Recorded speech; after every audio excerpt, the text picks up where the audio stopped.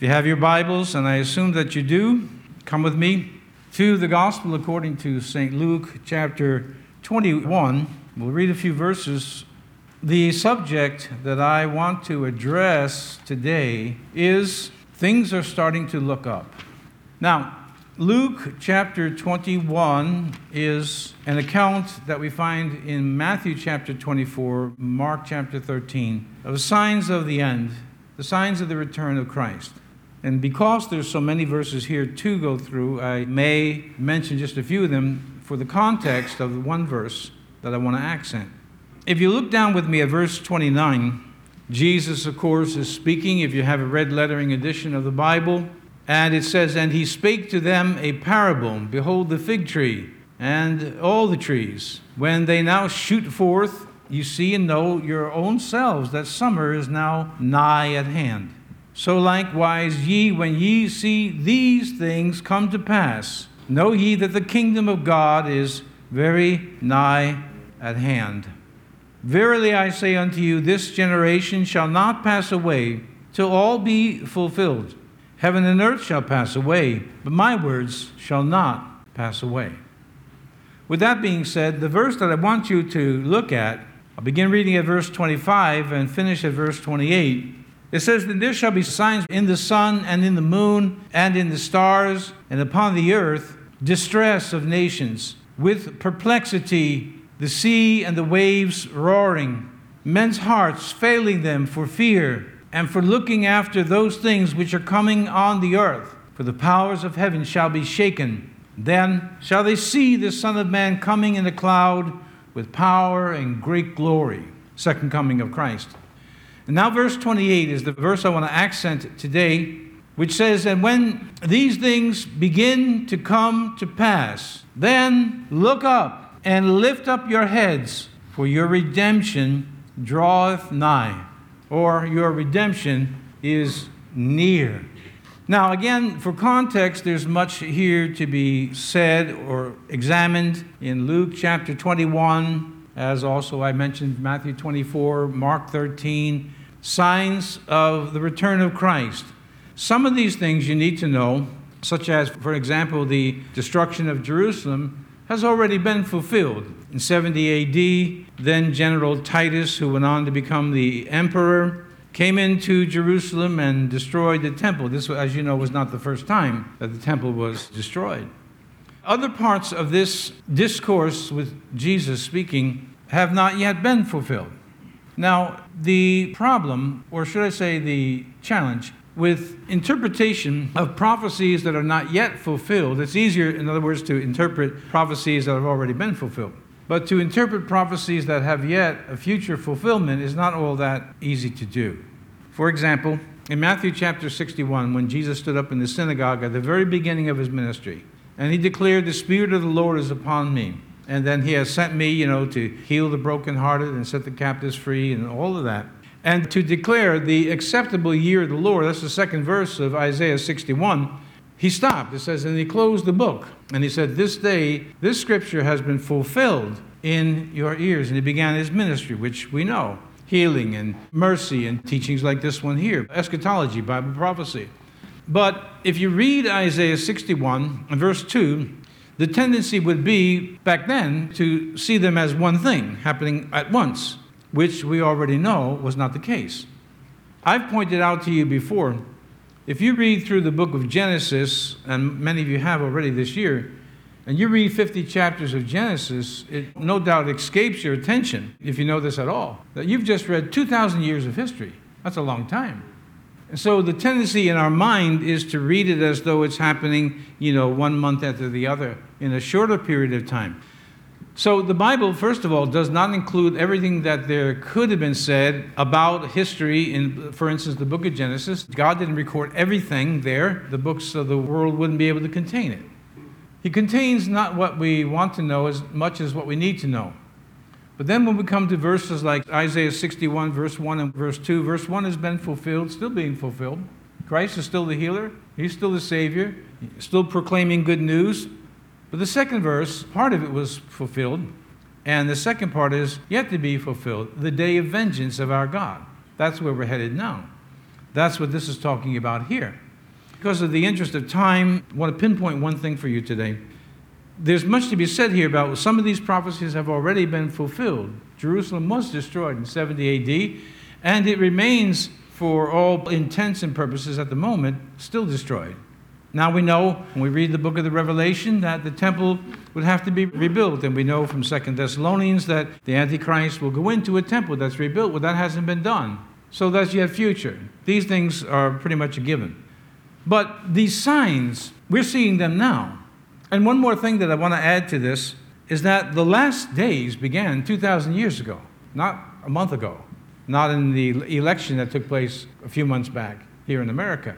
It began 2,000 years ago, so the plan of God has been unfolding for 6,000 years. Since God spoke to Adam and Eve, and he spoke to the serpent whom we know to be the devil, and God said that there would come a Messiah, the seed of the woman would come, and though the serpent would bruise his heel, Jesus would crush Satan's head. And from that time, God has been forwarding a plan, which you can see and you can understand that God's timetable is not like ours. And so we don't want to impose on the text, even when it's unwittingly done, what is simply not there. But I do believe it's pretty easy to see by comparing Matthew 24 again, Luke 21, Mark 13. It's pretty easy to see that we're fitting into these verses here, 25, 26, but not 27. 27 is the conclusion. And then we jump ahead again, as I just read to you, verses 29 to 33, when you see these things. Because the end of it is the appearance of Christ in verse 27. So for us, we are seeing signs in the sun, and in the moon, and in the stars, and certainly we're seeing on the earth distress of nations, and the perplexity that goes with it. We're seeing the sea and the waves roaring. And again, I mention this for those who may be watching and oppose and say, there's always been these hurricanes, and there's always been these earthquakes, and there's always been famines, and we'll talk about that in a moment, and so on, pestilences and wars and rumors of wars, but not all at once, and not with 7.7 billion people on the earth, and not with the technology. One of the things that we're up against is the fact that we're getting information instantly. For instance, the death of these mostly Marines in Kabul last week, we're getting it instantly. Whereas not that many years ago, but let's say 100 years ago, it would have took days or weeks for us to get that information. Now we get it immediately. And we can go on to our internet or just turn on the news and we can see it instantly. And what this is doing, if not handled properly, it's building up stress in our lives. So the subject I'm going to talk about is things are looking up. But I'll explain that in just a second. In verse 26, what a graphic description of anxiety. Men's hearts failing them for fear. What fear? For looking after those things which are coming on the earth. I read many secular reports and books, mostly to see how they corroborate with what the Scriptures already stated. The majority will never give credit to the Bible, and I would assume that the majority of people, most of these people who are writing reports about many of these things we read in Scripture, may not even be aware of it, or they just dismiss it. In any case, for me, to read secular books and reports, I bring them in as a lawyer would in the court of law as testimonies, as witnesses, to say this is what the Scriptures already said. Men's hearts failing them for fear. Almost anybody here knows that one of the symptoms of anxiety are palpitations, chest pain. And when it's anxiety or due to the nervous system, it can be not only a distressing symptom, many of you already know that, but you wind up in the emergency room, which is probably a proper thing to do if you're inexperienced and you don't have a proper diagnosis of anxiety disorder or something like that. And so you want to make sure it's not something functional with the cardiac muscle. But so many of these symptoms will immediately affect the organs of the body, and so many organs of your body affected by fear alone. And then we have the word distress. Men's hearts failing them for fear and for looking after the things that are coming on the earth, for the powers of heaven shall be shaken. In verse 25, we read about the distress of nations. And as we look out globally, we see these things in our lifetime. And once again, for the critic, the cynic, those who say, well, there's always been these things. Correct, there has been, but not all at once, and not with the population that we have, and not even near close to the technology that we have at the moment. No one can keep up with the technology. No one. Doesn't matter if you're in IT working in the field of computers, no one is able to keep up with how fast this is expanding. It's almost exponential, if it's not already exponential. Sagan wrote about this problem. Others are writing today about artificial intelligence, the problem that there may be with this. But let me say something about that. Always remember, God's in charge. Always remember the intelligence is artificial, and it can only figure out as much as God allows it to figure out. Keep that in mind. Everything is working for good. Romans 8:28. It's working out for good. But here's the thing. That's not how we feel. What we feel, and I'm using the word feel very specifically. Some say, oh, I feel, when they really mean I think. I'm using the word feel, meaning you're actually feeling it. We are all feeling it. Are we all feeling the stress, the pressure? Somebody here say, not me. I'm good. And there's something wrong with you. We are all feeling the pressure. The word vicissitude, there are so many changes coming at us all at once. It's difficult to keep up with making a direction. You know, like again, I just got back from the Jersey Shore, and you have currents. You have obviously ocean currents. You have currents coming off the land, coming off the water, up above, and it's not unusual to see the flag going this way, then all of a sudden it's going that way, then back over that way because of currents. And we are seeing and experiencing moment by moment changes that are hard to keep up with. And just when you start to figure out one, there's two or three, four more coming in. If you get news feeds like I do throughout the day, they're just coming in all the time. Somebody asked me about a certain portion of what's going on in the news, and I didn't see it because there's so much coming in, so much. And this is now the challenge for the professing Christian. I was going to title this message, What Are You Looking At? But that's a phrase that we've all used. Where I grew up, that was a statement that was a challenge to somebody, a hostile statement. What are you looking at? And that question there does need some consideration. What are you looking at? What are you looking at? Do you have money in the stock market? It's not a bad thing. I believe it or not, I actually got some money there. I read the reports, NASDAQ is up, NASDAQ is down, whatever. Do you think I get anxious about that? Well, first of all, I can't control it. So why am I going to have palpitations, nervous symptoms, anger, frustrations over something I cannot control? Nor can you. With that being said, what are you looking at? As I know some of you are already retired, and you're reading government reports about this and that and the other thing, how long have we been hearing that Social Security is running out of money? Well, I don't know if it's true or not. But once you absorb it as a truth, then you're angry at what the government did with your money all these years that you've been working and so on. What happens to your spirit? It's all in turmoil. It's all upset. Jesus said, peace I leave with you. My peace I give unto you. Let me tell you something right now. There's no verse in here of 31,102 verses in the Bible that ever said, now look to the Social Security in addition to God for your peace. And I'm telling you right now, as an American, it never said, and look to the federal government. Our Father's in heaven, not in Washington. And he always was in heaven, and he always will be, and we will be there with him. But what are you looking at? What are you looking at? Be honest.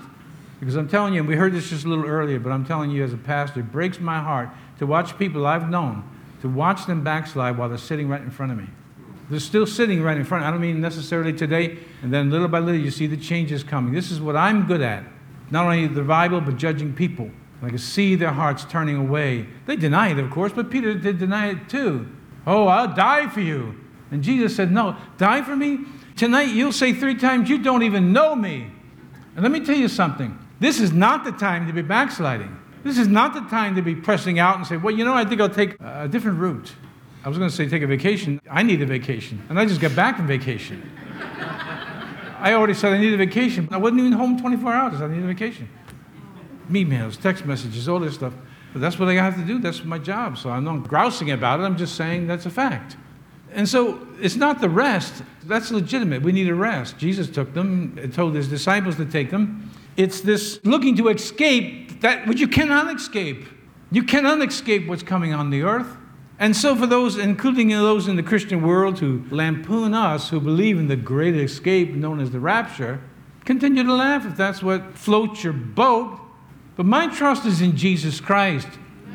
And I would suggest strongly that you start staring at him so intently that he's almost the only thing that you can see. Amen. The only thing. Obviously, you have to pay attention to other things, including when you're driving a car. But you want to be able to see Jesus so clearly. That's what you want to be looking at. And we recognize these other things, and we will pay attention to them, but you get the point. Along with that, the expression that we've had for many centuries, hey, things are looking up. It's hard to grasp that that's what Jesus is saying here. Because the expression, things are looking up, is always associated in our parlance with something we can see that's changing for the better. Example, you're in the hospital. You come in with a very high fever and a dangerous condition.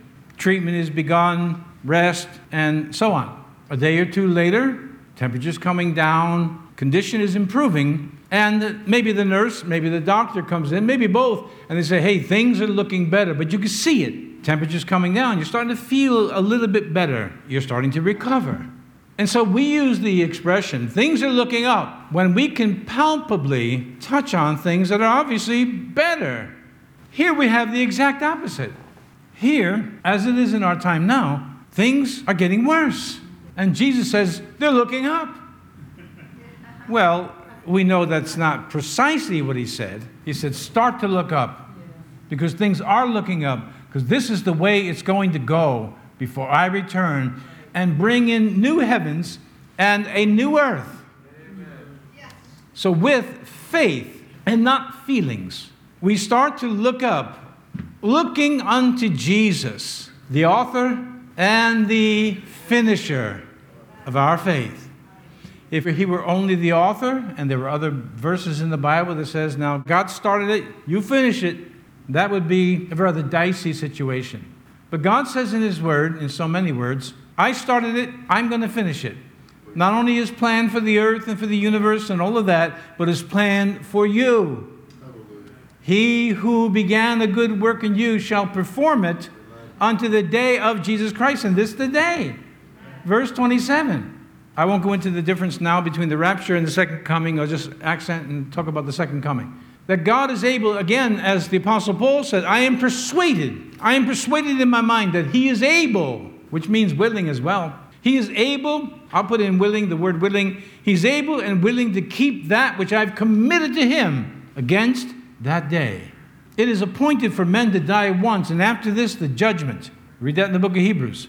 There will be a judgment for every living soul. But for us who are looking at Christ and trusting in Christ, and I want to say this again because this may become a part of my vocabulary from this point out. I'm not looking at Christianity. I don't care what form it comes in. Some are good, some are not. I'm not looking at Christianity. I'm looking at Christ, and I find him in the book. I find him in the book. Other books, they're negotiable as far as I'm concerned. Theologians included. Everybody's negotiable in my mind, but Jesus is not. Look unto Jesus, the author and the finisher of our faith. Let me say this one more time. We need to pray for those who we already see and know are backsliding from Christ. You may not be aware because you're not an expert in this field. I am. But I can go home and tell my wife about somebody and say, how can you say that? So I'm telling you. Then within a space of months or maybe longer than that, like a cancer, it just spreads. Before you know it, the good habits they had of prayer and attendance at church services and all of this and being involved in ministries, all of a sudden it just dissipates. And what can I do? Two things. Pray and persuade, and that's it. But let me say this to you as well. I'm very firm in my decision for my life. I will not be distracted. I have a saying that I use with my wife. If someone's going to circle the drain and say, well, I'm taking you with me, you're not. I mean, you're not you. I mean, they're not. Well, I think we need to talk about this. We've already talked about this. How many times do we need to talk about this? You need to make a decision to follow Christ. And if that's not there, you're not wasting my time. I don't have a lot left. Let's do the math. Well, I've done the math. You don't have to. I know how old I am. And I'm not having people say, well, you're not wasting my time. I say, excuse me. People are not going to waste my time. You have a problem, needs resolution? I'm with you. I'm there. You have a problem you want to chat about and get dramatic about? Save that for the Hallmark Channel, because I'm not listening to drama. I'll listen to your story. You get where I'm coming from? There's not much time left to waste. Jesus is coming. A blind man can see this in the dark. So what are you looking at? Look unto Jesus. Where's your prayer life at? Where's your Bible study at? Where is your church attendance at? Where's your involvement in ministries? For all these things, we will give an account. And we must be present at our post when Christ returns. Any dallying, no matter how much we justify it, and people say, well, God understands your heart. Forget that. Listen to what the book says. I'm going to read you a few verses. The expression, things are looking up, is always used in our world based on things that are actually getting better. Hey, things are looking up. But here in the scriptures, as the world is in constant decay, as we see disintegration, which, by the way, was caused by sin, as we see even a law of thermodynamics, as the world is in decay and the universe is also in decay, Jesus says, things are looking up. I'm returning. And your redemption is getting close. Very, very close. That's the faith of Christ. That, in essence, if I may say so, is Christianity. And anything less than that is simply the same old fear you had before you were born again, before you came to Christ. It's just an anxiety. Although I will say this, we could argue the point and say, but there are real things happening in the world, really bad things. And I would say, yes, but didn't Christ tell us about that? Didn't he say before? Listen, in the world, you will have tribulation. I don't want tribulation. I don't pray in the morning, say, God, can you give me some tribulation, a little bit more than yesterday? Give me a little more stress. Can you send more people to drive me nuts? I don't pray. Do you pray that way? Who does? But yet Jesus said, in the world, you will have tribulation. That's a fact. But be of good cheer, for I have overcome the world. And this, we read in 1 John further, and this is the victory that overcometh the world, even our faith. We can say things are looking up, not based on what we see. That doesn't make sense. Based on what Jesus said, that makes sense. And listen, anyone who's sensitive to God and sensitive to the Holy Spirit and just sensitive in general, it's sad to see what's going on. But remember Lot and remember Lot's wife. They had a lot of friends in Sodom. And God said, now when you leave and I deliver you, do not look back. And I never know, and you don't know, and no one really knows what caused Lot's wife to take a momentary glimpse back from where she just came. And boom, that was the end. Lot knew not to turn back, and he didn't. And that's the mindset that we must have right now. What are you looking at? I say this so much, and I know it's repetitive and redundant, but look at, we're on vacation, and it was a foregone conclusion. We will get dumped on. There will be this, and there will be that. And as silly as it may sound, even to some of you, I prayed. I said, not on my vacation. I told one of my kids, I said, it can't happen. I said, why not? I said, because there's a man of God on vacation. So we started going up here your way. And then as we prayed more, I said, well, we'll just send it over there to Boston or wherever. And that wasn't as bad as it originally was stated. But we had mostly sunshine the whole time. Again, and I say this in sincerity, it may sound silly to some of you, but it's not silly to me. Well, you say, where's your reference? The 5th chapter of James. Elisha prayed that it wouldn't rain. And God said, fine. 18 months, no rain, none, 0. Elijah got down and said, God, now let it rain. Boom, and the rain came down. Now, Elijah doesn't control the weather. I don't control the weather, but God does. Oh, and about humidity. It's clearly demonic.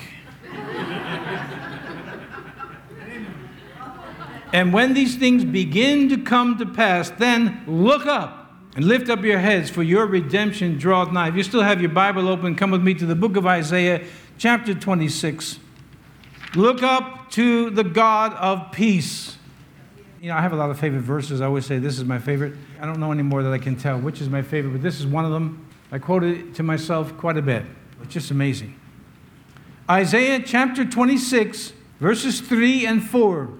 Thou wilt keep him in perfect peace, whose mind is what? Stayed. You see, when you mix this with the things of the world and you try to mix it with the Bible, it don't work. It just don't work. When the mind is fixed on God, the promise of God is perfect peace because the person who does it trusts in God. Verse 4, trust ye in the Lord forever, for in the Lord Jehovah is everlasting strength. No disrespect to the people who make these batteries, but I have some everlasting batteries that were laying on my desk that are dead. So it's a nice name, but they didn't ever last. They didn't last ever. But God's strength is always the same all the time. And he says, look unto me, all the earth, and be saved. Not only for the end, I mean for eternity, but be saved from tomorrow, from today. Be saved from what could have been. We sang this hymn earlier. Oh, what needless pain, needless pain. There's a difference between pain and needless pain we bear. All because we did not carry everything to God in prayer. Lord, I trust in you. Lord, I'm looking at you. You control the weather. You control the rain or the sunshine, whatever. You control everything. You're working out a plan. What are you looking at? Because what you're looking at is what you're going to become, or what you are becoming, or what you've already become. Let me give you some evidence. There's a young man by the name of Cal Newport. He's a professor at MIT. Pretty good author. 38 years old, I think. Very young, but smart. Well, he's a graduate of MIT, and he's a professor at MIT, so we assume he's smart. But I read one of his books called Deep Work. It's a very good book. And what is the theory of doing deep work? Let me read to you from his book. These words, the ability to perform deep work, now listen to this, is becoming increasingly rare. At exactly the same time, it is becoming increasingly valuable. Now, he adds in our economy. This is actually more of a business book. I cull from these books that which I can apply to my ministry and my life in the Bible. I'm not a businessman, I'm a preacher. But I agree with this statement. The ability to perform deep work is becoming increasingly rare. At exactly the same time, it is becoming increasingly valuable, he says, in our economy, but I'll just say in the times in which we live. As a consequence, the few who cultivate this skill and then make it the core of their working life will thrive. Now, he's talking about business, but I'm talking about in the Lord. You, the great majority of you, will never become a Bible expert, but you don't have to be deep with God. Follow me, Jesus said. Never said follow the crowd. Never said follow everyone who comes after me in my name. He said follow me. Well, the Apostle Paul would want to say follow me as I follow Christ.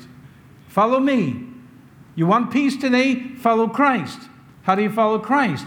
When he says to do something, you do it. And when he says not to do something, you don't do it. And this is not easy. Deep work in any field is not easy. If you're learning anything and you want to be deep, you want to be, let's say, a master at it, one of the things you have to embrace is periodic boredom. Because we're living in a time, I'll give you a few more quotes if I'm able to today, about the ubiquitous distractions that we are facing. I don't have my cell phone with me. It's in my office. I always have it, well, most times I have it with me, but it's always muted. I check it frequently, right? Because I need to. You text or you call or whatever, if something's important. But 90% of what I'm getting are not important. Yet it calls for immediate attention. I could be reading my Bible, ding, and I bet you, now I don't mean to shame you, I'm here to exhort you. You're reading your Bible, you're going a little deeper with God, bing, bing, bing, bing. You got to answer that email right now. You got to answer that text right now. And you don't, in most cases. You don't. Now, most of you know who've texted or emailed me, I always get back to you. The rare occasion that I don't, and that's only because it really slipped my mind. But I don't let my phone distract me. It doesn't go off. Even if I had it in my pocket right now, you wouldn't hear it because it's always muted. One exception is that when I know I'm expecting an important phone call, then I turn it on so I can hear it ringing. Now, I'm not saying that you should do exactly what I do, but I'm saying this to you. And I'm saying to follow my example. At this stage of my life, I'm looking to go deeper with God, deeper with study. And in order to do that, there's other things I have to give up. That's the price. But if we take Cal Newport's statement and apply it to this here, which it applies perfectly, to go deep with God in the Bible means other things are going to have to go. And you cannot allow anybody and everybody and everything to distract you all the time. Let me say it to you this way in a rather blunt fashion. You don't need to be on social media 24/7. And it's a real good suggestion that you are on it very sparingly. I would not say, and I've argued this with other people, that you should be off it altogether because it has value, but only as a tool that you use. But when it's using you, and all day long, all you're doing is chatting and writing about whatever, people put the pictures of their food, and I don't care what they're eating. In the conversation, I may care, but I don't care what you eat. You want to see what I eat every night? No. Believe me, you don't. It's a very bland, unexciting diet. Start to get off of that social media. You're taking information sometimes from our side that's not even correct. Then you got to go do research for another couple of hours and find out that's not a true report. But you can pick up your Bible at any time and say, "Thus saith the Lord." Thus saith the Lord. This is what God has said. While still being informed and intelligent people. That's how I look at social media. You see, I post my devotions. We're live streaming at the moment. I keep in touch with some friends, some old friends, and then I'm off. I'm in and I'm out. Because I have it from good authority and other books that I've read by experts, including computer experts. I can't prove it, but they have made this statement that the internet and social media in particular was designed to be addictive. How does that work? It's instant feedback. You can put a statement out there and ding, ding, ding, ding, ding, and you're going back and forth, not ever looking at your watch, that you may have wasted 2 hours. So now your knowledge of God is superficial. Let me say something else. In what we're facing, in the days to come, you cannot afford to be superficial in your faith with Christ because tribulation is coming, and the great tribulation is coming, and we must go deep with God. Let all the other churches do whatever they're going to do and have the fun in the games, whatever they're doing. I don't even know. I don't check because it's a distraction to me. I know what I'm called to do, and that's what I'm going to do. And there's no negotiation at all with anybody. Deep work. I am so grateful, believe me. I have spent my entire life just reading the plain text, doing what I'm teaching some of you to do in our Wednesday night class. How to pull out the scriptures, how to pull out Greek and Hebrew words. I spent my whole life doing that. My whole life. Now, I can preach in the dark. I can be in a place and pull scriptures from my mind from almost any place in the Bible because I spent my whole adult life in this one book. And just so you know, I've narrowed down my goals to just about 3 for the rest of my life to be an expert in those 3 areas. This obviously will be one. My job is to preach and to teach. That obviously will be included. And my hopes is that God, by many means, will save many people. But now's the time for deep work. Look at the God of peace. Fix your mind on Him. It will wander. The mind is known for wandering. That's no revelation. And when it wanders, you bring it back to the God of the Bible. Right here. In the hope that you're able to quote the chapter and the verse that you just thought about the verse. And when you can't, that's fine. But that would be the goal. Look, number 1, to the God of peace. Number 2, things are looking up to the God of joy. How do you have joy in a world like this? Well, I don't think it's all that easy. But let me just give this to you. In Romans chapter 15, verse 13, it says this, "Now the God of hope fill you with all joy and peace in believing, that you may abound in hope through the power of the Holy Ghost." Oh, you said, well, gee. Of course, that was easy for the Apostle Paul to say because his days were not like our days. That's right, they weren't. They were much worse. Almost every single one of these apostles died as a martyr. Yet he's talking about joy. It's easy to talk about joy when nothing's going wrong in your life or in the world. It's not easy to maintain an attitude of the will that says, I will fix my attention on God and His Word. That's a struggle. That's a battle. But it must be done. It is our only hope. To return to a faith in Jesus Christ that we had when this country was founded. It's not a hope. It's our only hope. That God would raise up, not politicians. We got enough of them. We need preachers. We need preachers who won't compromise. We need preachers who will live what they're actually preaching. We need Christ to build His church as He said He would. We need Christ. Cal Newport also went on to say in his book, Deep Work, professional activities performed in a state of distraction-free concentration that push your cognitive abilities to their limit. These efforts create new value, improve your skill, and are hard to replicate. If you've ever met, I don't know, I mean, some of you probably have met a real expert in their field. I've met a few in different fields. I'll give you one. One of my drum instructors was, no doubt, in my mind, the leading expert in this world of rudimental drumming. He was a truck driver. Professors of percussion, these guys that have doctorates in percussion, would come to him for lessons. That's all he talked about, was rudimental drumming and the correct way to do it and all that. He was a master. That's why I went to him when I was in my 50s, go back and go over some things.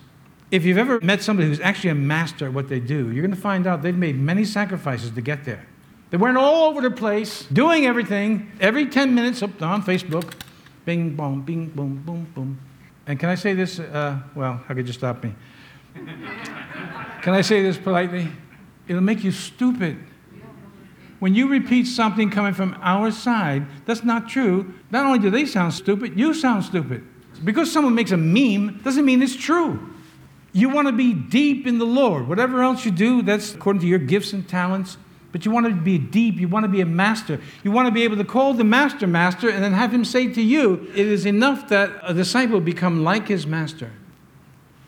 Look to the God of peace. Look to the God of joy. And joy, by the way, doesn't mean this supercilious, superficial, crazy thing that we see preachers do. And he says, come on, where's your joy? And they start jumping all over the place. You remember I told you the story about the man that came to our church many years ago? He was supposed to be here for 3 days.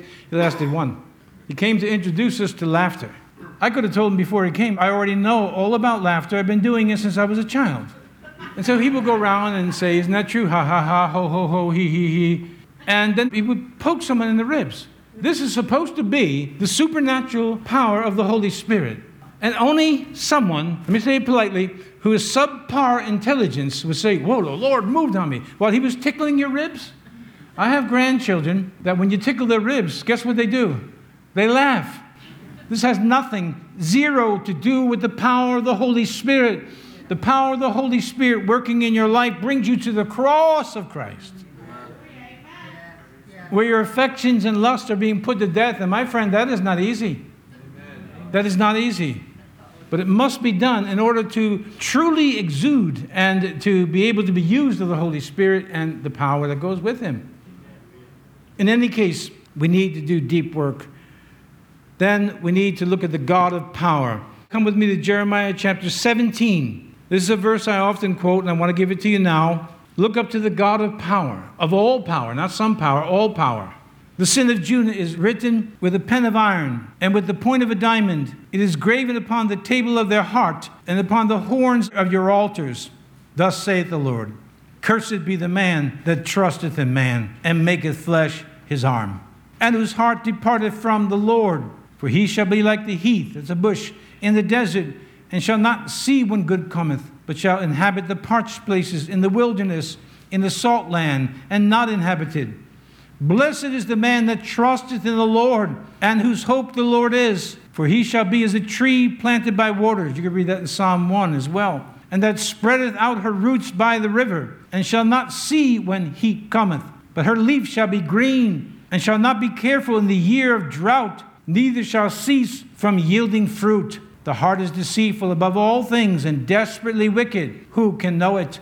I, the Lord, search the heart.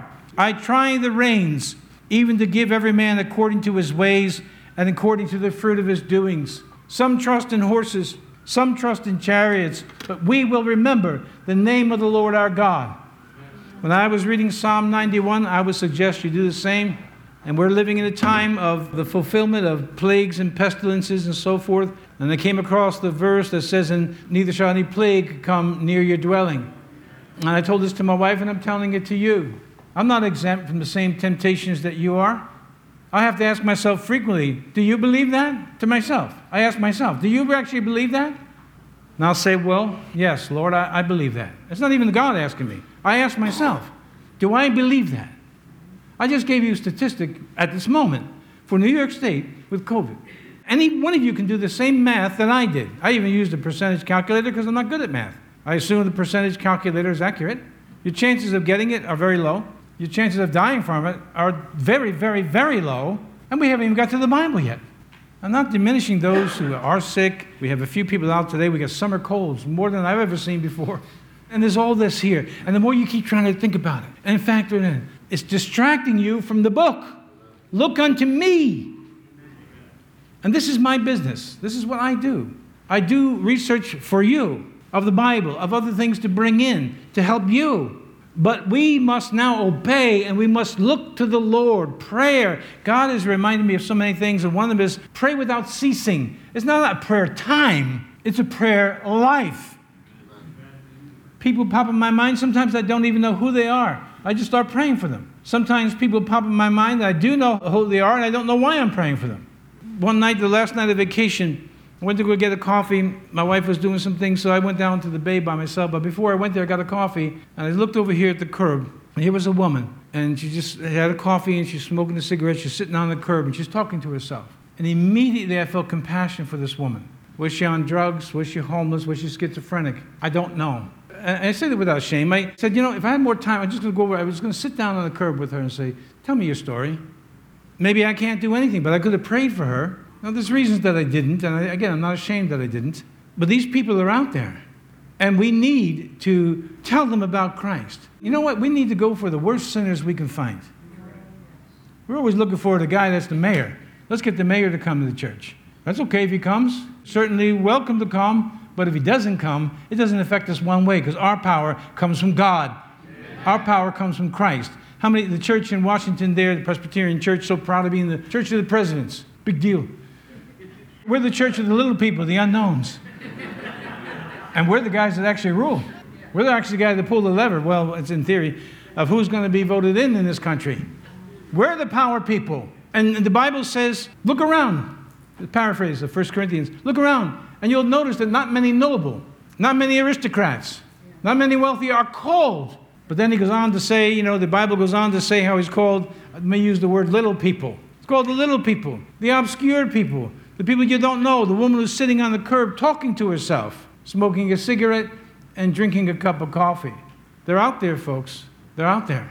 And now is the time for us to be everything that we are told to be in Christ, for our own protection, for the protection of our families, our loved ones, for this community where we are called, not just I'm called, we are called. This is now that time. So what are you looking at? Who's your favorite broadcaster?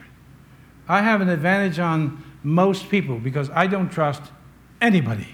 That's an advantage for me. Somebody comes to me with the good guy and I say, But when I look at the God of this Bible, I'm okay.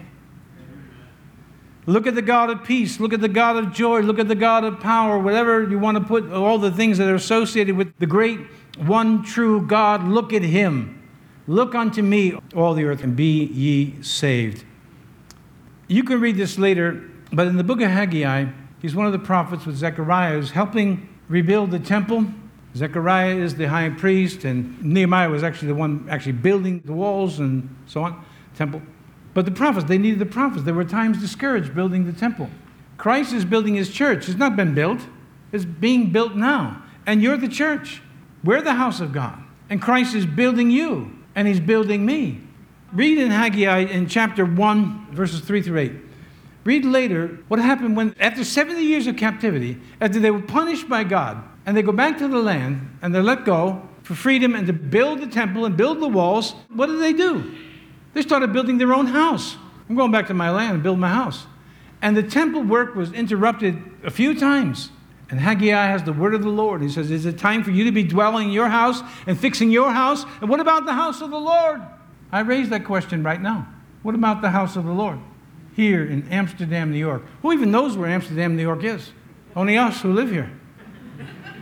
When I first got a call 34 years ago to come to Amsterdam, I thought it was Holland. So I don't speak Dutch.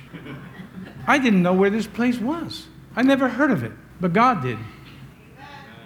And it's time for us now to build the house of God. That must be first. Seek ye first.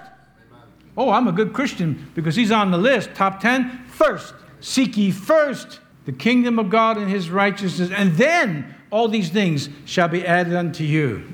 Because in Haggai, he says, is it really time for you to be, I'm paraphrasing, in a nice home and the temple is laid waste? No, it's not. It wasn't then and it's not now. This is the time to build the house of the Lord, the people of God. This is the time to invite people in. This is the time for laying on of hands to pray that Christ will heal the sick, deliver the oppressed. I saw a young guy on the boardwalk had this shirt, and I wasn't too close to him enough to tell him, hey, I like your shirt.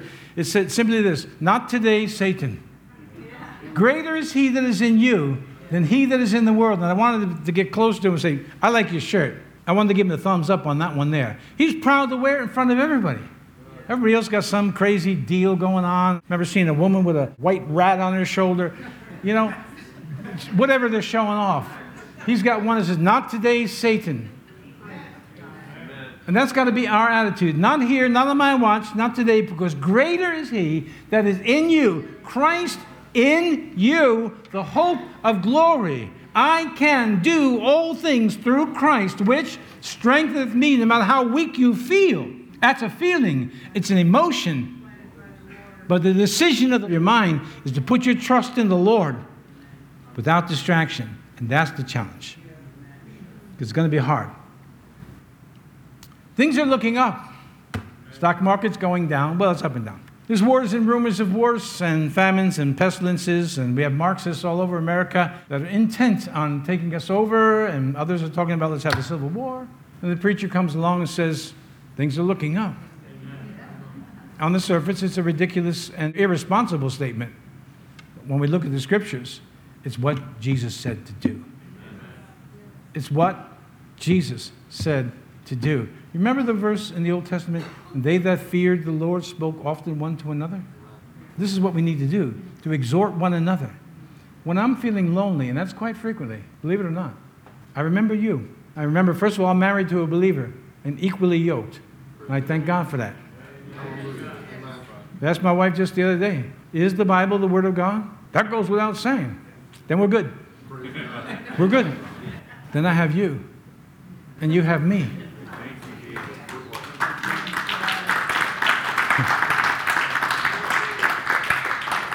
And so we are blessed. You pray for me. I pray for you. And we are going to make it. We're going to make it. We are going to make it. How many of you could say today, Satan has been visiting your mind rather frequently? Quite a lot, right? I would have been surprised there weren't too many hands going up because I know he's been at my door a lot. I mean, the door of my mind. Not today, Satan. The strong man is inside. And you got to bind him first. That's not me. It's Jesus. You bind Jesus, you can have me. But you can't get past my Father. You can't get past the great I am. The great shepherd. And he tests us. Oh, he tests us. He tests us. You know, God says in my case, let's see if Barnett can take a little more. And I'm right on the edge. Right on the edge. And I say, God, I'm right on the edge. Don't worry about it. So I'm going to keep lengthening the edge. At the end of my rope, Lord, and God says, reach down. Boop, there it is. And you know what I'm learning? That rope is everlasting. And we're going to make it. But let me tell you this story in helping you to avoid distraction and to show you the power of concentration. There's a woman, an author. She's an author on behavioral science. Her name is Winifred Gallagher. Something happened to her. I don't know that she's a professing Christian or not. The book is not written in a Christian tone. It's called Rapt, R-A-P-T, as in rapt attention. And she talks about an experiment some psychologists did, and it's worth you taking this to heart. These psychologists were testing to see how, when people are really focused on something, other things are just taken out of the picture. What the psychologists did is they got a few volunteers together to just pass a basketball. All right, so you have white shirts and black shirts, and just pass it back and forth, pass it back and forth. And that's all they were to do. Pass it back and forth. Pass, pass, pass. Come on, pass, pass.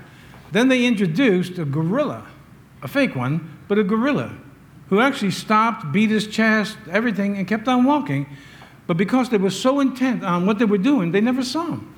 They took a video of it. Then they showed the video to volunteers. And they said, now, we just want you to concentrate as they pass the ball back and forth. That's all we want you to do. Concentrate. How many times did they pass it back and forth? While they're counting, 1 and 2 and 1 and 2. In the video, the same gorilla comes past, beating his chest, walks off, and they never saw him either. There's a great lesson here. I said a moment ago, you are what you're paying attention to. Let me say it, it's not so polite, I guess, but if you're living with Job's wife, it's going to be hard not to see a gorilla. I don't mean her, I just mean, or him. It's got to be hard. I got to end on a better note than that. When you're living with someone who's a nag, male or female, when you're living around people who are just, it's like they live to be a distraction. In other words, you won't see the work of God. You won't see the handiwork of God. You won't see what God is doing. All you're seeing is this gorilla or the distractions in the stands or whatever. This doesn't amount to anything. To anything. I'll challenge you, if any of you can tell me you've actually become smarter from social media. Now, I told you, I find value in it. I use it. But they're tools in my toolbox. Once they start coming up and attacking me and trying to bring me into the toolbox, I'm off. And I'm on very little. But if you could tell me you've gotten smarter from listening to the general population talking all the time, I'd like to meet you. I'd like to hear your story. I'll tell you one thing that I've learned from being continually in this book. It has kept me in every single storm. And it seems as though the storms are coming more frequently and with more intensity. Not just the ones out there, the ones inside, the ones that are coming at me. I know I've told a friend of mine sitting here today, you heard of storm chasers. People go out and it's a hurricane over here, tornado over here, and they go for it. I don't look for storms. They look for me. There he is. And they find me. But as long as I'm watching God pass the ball, I don't notice so much what's going on around me. But the moment I take my eyes off of this, my spirit starts to go down. Peter was able to walk on water when Jesus called him out. He says, come on out. And he's walking on water. Then he said, wait a second, I can't walk on water. Whoa, look at these waves. Boom, he went down. And then he said this, Lord, save me. Jesus reached down his hand, pulled him back up, and he said, why did you doubt? His doubt, no doubt, came from distraction. You want to attend upon the Lord in this hour without distraction. And here's the sad thing. I remember saying this way up on the hill. That's 30 years ago. In combat, you must establish superior firepower. Now, a comrade is wounded. I think I told you the story of a man I know who was a sergeant in Vietnam in the Marine Corps. Well, no, he was up for promotion to be sergeant. And then on the test to be sergeant, they asked him, your friend is wounded in battle. The mission is over here. Which do you attend to first? And he said, well, naturally the comrade. Wrong answer. As sad as it may be for our wounded comrades, whom maybe we can and maybe we cannot help. We must establish superior firepower, and the mission must go on. Saving souls, prayer, knowing the Lord through the Bible, and so on. The mission must go on. We cannot circle the drain with people who have made decisions by an act of the will. Pray for them. Exhort them. We must go forward. We must move forward with the work of God, for Christ is coming soon. How soon? Don't know, but soon. Let's go before the Lord today and ask yourself, what am I looking at? What am I looking at? Read Psalm 91 later this afternoon. It says we wouldn't fear the pestilence that walks in darkness. Isn't this disease here we got kind of walking in darkness? I know some of you have had it. It wasn't fun, right? Okay. I understand. I really do. I'm not going to take unnecessary risks, but it's walking in darkness. We don't have good intelligence on this. And so what happens? We're distracted from the Lord, Christ our healer, Christ our Savior. Let's bow our heads, bow our hearts. Be honest with yourself, because anything less than that is not going to be helpful. What are you looking at? That's my family, Pastor. You know, okay. All right. What can you do about it? Nothing. Pray. Oh, it's my job. Okay. All right. You have the option of getting another one. But if not, pray. What are you looking at? What is your eye on? Because you won't find peace in people. You won't find peace in the latest news report, though again we must be informed. We have peace in Christ. Father God, help us today to be focused people, to be people who have rapt attention to you, as these experts, Cal Newport, Winifred Gallagher, and there's others that I've read, who are all saying the same thing. Do the deep work. Get away from the distractions. Embrace the boredom and become comfortable being uncomfortable. Shut off those adrenal glands a little bit. Take deep breaths. God, today we put our hearts and minds on you. They're stressful times. They are distressful times. Seems like the only news we ever get is something that's bad. Yet, during this bad news, you said, now things are looking up. Your redemption's very close. The kingdom is close. I'm close. And you also said, I am with you always, even until the end of the age. And we thank you for these truths. As your eyes are closed, your heads are bowed, your hearts are bowed, I'm asking you this question, no need for a hand or an amen or anything. Are you reading your Bible every day? 5 chapters? Okay, do 6. Push yourself. Read 7, read 10. Push yourself. Are you praying without ceasing? Well, if you're doing it without ceasing, then you're already there. Your attendance upon ministry, what God has called you to do. Are you doing it? I would exhort you, do it. Do it. You need God more than he needs you. Your tithes, your offering, and it goes on and on. Now's the time to put the pedal down. Now's the time to go forward. But does that describe you? I pray it will describe me, your pastor, and it will describe you as well. That if we're going to make a mark as a church, let it be noted that we were the brethren that loved and the brethren that were totally and truly dedicated to Christ. So with that, Father, I just put my brothers and sisters in your hands. I am very, very grateful for them. I really am. Grateful for my wife that I have as a believer, solid believer, fervent believer, and for those who sit in front of me, many for many decades. And we're going to make it because you said we're going to make it. We are going to make it. We give you praise. We give you glory. We give you honor. From the rising of the sun to the going down of the same, the Lord's name is to be praised. Love God with all that you have, your intellect, your gifts, your talents, your finances, everything. Love Him with everything that you have. And then, by the love we have for each other, we could create, I've changed the name, at least temporarily, for the show that I do on a daily basis to The Oasis. I want it to be an oasis for people who watch with anxiety and depression. So I gave it a little cute title. Maybe it won't work. Who cares? But let's make this an oasis when we're together. Time to breathe. Time of refreshing. Be a Barnabas. Be an encourager. If you need encouragement, ask, and we'll exhort you. And I would really appreciate your prayers for me. Satan does not like me. Good for me. Father, we bless you and praise you. This is truly the day that you have made. We will rejoice and be glad in it, and we will look up, for our redemption is very close. We give you all the praise, Father, all the glory, and all the honor in Jesus' mighty name. Let's all say it out loud together. Amen. Amen. Amen.